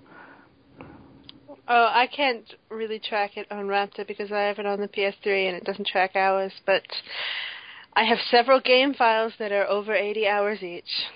Yeah, I'm pretty pathetic. It's like 291 hours of Skyrim. I'm like, maybe I have some issues.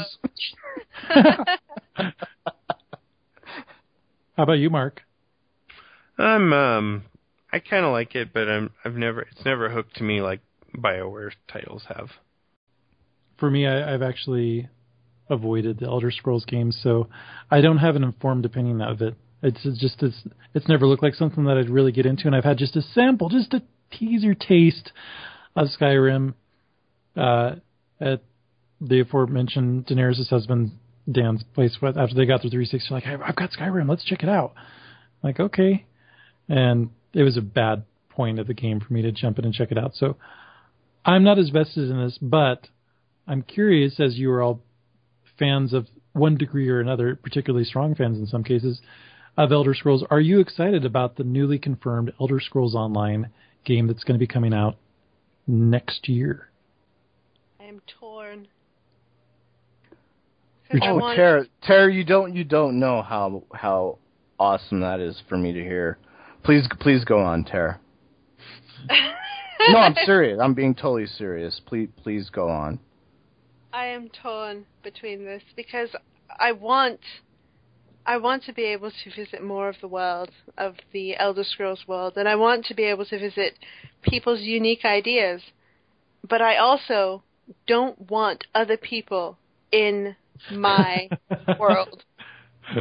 Because I love Cyrodiil, I love Morrowind, I love Skyrim. I've spent months accumulative, probably years, in these games. And I don't want anybody to come in and fuck up my story. But on the other hand, I want to interact with other people's stories. I want to see their versions and their visions. And I want to fight these other factions. I want to have a real living, breathing Nirn to run around in. And like I said, on the other hand, I don't want people to come in and destroy the history that in my head I have created for everything in Nirn. They could be brilliant, or they could just fuck it up completely, and it could just fall and be destroyed like so many other MMOs have been. It's such a dangerous move that they're making with such a loved IP. I'm terrified. I couldn't agree with you more, Tara. I'm right there with you, actually. I couldn't have said it any better. I've always said that, God, if any company could come out and do an MMO and do it better than anybody out there, it would be ZeniMax and Bethesda. Yep. Hands down. They could just do, if they could just bring all of their concepts into an MMO, it would just change the way we think about that whole genre. Period. End of story. But yet, again, and I will echo Tara's comments, is that I don't want anybody else fucking up that world. I really don't. I don't want to see it happen. There's so many things that can go wrong with it. And if they put little quest icons over the NPCs' heads, if they try to make little stupid public quests that everybody can join in on, all this nonsense that MMORPGs have tried over the years to push the genre forward, it's going to wreck the experience, period. And another thing that destroys them is, and this is one of the things that led to me not liking WoW so much is expansions. You put a boss in a game that has a lot of story behind him. Like, I'll use Illidan, for example, in WoW. An amazing character, amazing story. He's nothing now. Now, after our expansions, you can just go in there with a group of people, fuck him up. He's nothing. And they destroyed it. I don't want to see that happen again to another story or world that I love. To have this awesome boss that we eventually destroy or whatever. Right, he just ends up being like a sideshow, like 2 expansions later, he's fucking nothing. Yeah. What is that? That's awful. I am terrified. Another company that I've always said that would do what I would just think that would do a good job with it would be Rockstar. Would be, because they're like another master of the open world kind of environment kind of game, with their Grand Theft Auto series and Red Dead Redemption, games like that, where the games just feel like, the whole environment feels alive, and you're just walking through a town and people are talking to you, and the whole story is tailored to you. You just never get that experience in an MMO. You just don't. Mm-hmm.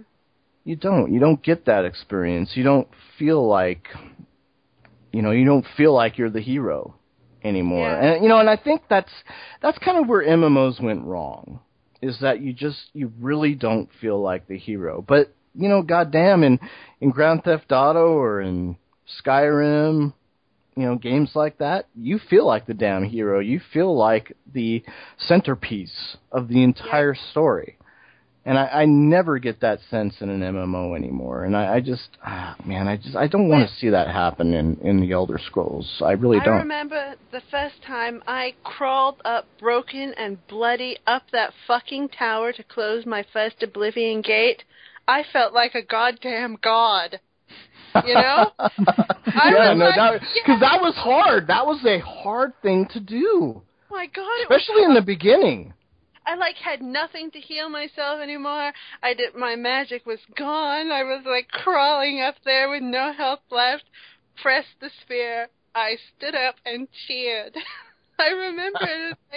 How do you get that in an MMO? I've never experienced that in an because MMO. The thing is that you can't tear, and that's where MMOs fail, is because everybody has to have the same experience. And I'm sure for some people that group effort is fantastic. And, I've been through my hardcore raider phases where it's great, but I've never stood up and cheered when I've killed a raid boss at any point. I've done that a few times for games where you just feel, and I don't, I want it and I don't. It's just that. Now, Mark, you've given a lot of different MMOs a fair shake. You've played across many different ones, and you have definitely had an interest in the Elder Scrolls games. I'm curious, what's your reaction as someone who's experienced a lot of different MMOs and has been a steadfast fan of the genre? Is this one that you would give a try? Oh, I'd have to give it a shot. I just, I'm kind of pessimistic as well. I don't know. I've always, appreciated what they've done with the Elder Scrolls games, but I've never been able to complete one. I've never, managed to just get kind of caught up in everything, and so I don't know. I'm worried too, kind of with the same concerns that Tara and Jason have kind of stated, that it might be Mark, difficult to pull off. I've never thought you as a big fan of the whole open world kind of gaming environment. Right. Like I've never known you to play like Grand Theft Auto or Fallout 3, for instance, games like that where you can just don't even have to follow the quest at all. You just basically you could just spend an entire day doing nothing but wandering around the environment, not necessarily doing the main quest, but just exploring around, which is kind of what those games are built around, which is what early MMOs used to be built around. Mm-hmm. Which I really think that, I think that a lot of MMOs have kind of got away from that kind of thing, where they don't give you they don't give the explorer archetype, and what's that test? It's I can't even remember the test anymore. It's where you answer all these questions and you're rated on whether you're whether you're a killer, explorer, achiever, and whatnot. I think that MMOs have killed the explorer part of that equation. Yep. I really do. And that's what I love most about, a lot of games, a lot of those open world games like Elder Scrolls and Red Dead Redemption is that, it itches that explorer in me. Mm-hmm. Now, this game's been in development for 5 years, and it's going to be the first title to come from ZeniMax Online Studios, which was made 5 years ago with Mythic Entertainment co-founder Matt Furor, who worked on Dark Age of Camelot, heading things up. So good. So I think that perhaps hints at why there's going to be 3 factions fighting each other here. RVR? Potentially, we don't know. RVR VR. Oh it's my RVR God. VR. No, RVR included all 3 factions. Right. Let me say right now, RVR, Dark Age of Camelot, the only PvP in any game I have ever enjoyed. Realm versus Realm. There are a lot of fans out there. Yeah. System. Oh. So with that could potentially make this game pretty exciting. Another thing I'm curious about for you 3 is, would it make a difference if this game were subscription-based versus, let's say, like a Guild Wars model where it's buy it once versus, and I doubt it's going to be this, like a free-to-play microtransaction-based. Would the financial system make a difference in your interest in this game? No. No, well, the thing with me, and I don't, it's probably going to be the same with Tara too, is that, and I don't think Tara is saying that she won't play it. I'm not. I'll try it. Exactly. That's the thing. This is Elder Scrolls. Of course, yeah. We're both going to play this damn game. I mean, it has the Elder Scrolls lore in it. We have to play it. We're compelled to play it. Yeah, we're both going to try it. It's not really going to matter whether it's free to play, subscription, whatever. Yeah, that's no factor in it. I have no control over if I will play this game or not. Yeah, me neither. I know, and that's what sucks. It's like, I know I have to try it. Yeah, I will have what it. model they choose. Yeah. Do you think this is potentially the last game that could launch with a subscription model for MMOs? Or do you still think that there's always going to be one more around the corner? Oh, there's always going to be one around the corner. Always going to be someone who's going to try it. Yeah. They will never learn. Mark, do you have any further opinions that you want to share? No, I'm totally agreeing with you guys. It seems like it's an effort that, hopefully will be better than what we think. I remember thinking that Fallout 3 was destined to suck, and it turned out to totally rule. So you never know. Listeners, let us know what you think for Elder Scrolls Online. What's your verdict, your interest level? And if you have any qualms with Diablo 3's auction house fees, you're like, hell yeah, this is the way it's supposed to be established. Big surprise. Or any other things that you'd like to tell us about, maybe your impressions of the Avengers movie that's coming out over the weekend. Oh, yeah. Which Cannot wait.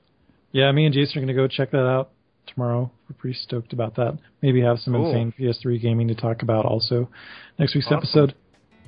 Thank you very much to Tara and Jason for joining us in this show. Glad to be here. Tara for staying up so late. Jason for being able to make Skype magic work. I know. I didn't think it was going to happen, even though I did have a power outage tonight. Pretty crazy shit going on here. And Mark, you've clearly done a good job managing your family's illnesses. You didn't have to take a break or anything. It was a close call. But yes. Things have come together well. I just want to say that it is now 6:30 in the morning here. Oh, God. Wow. It's 11:30 here at night. And I'm not ready to go to bed yet. I'm going to party like it's 1999. Listeners, we really appreciate you downloading this episode. We hope you enjoyed it. We look forward to hearing your feedback on it, and in your emails, whatnot. We will be back again next week. We bid you adieu. Goodbye. Best podcast in the world. I played World of Warcraft for 10 years. If I can't play Diablo 3 soon, I might just kill myself.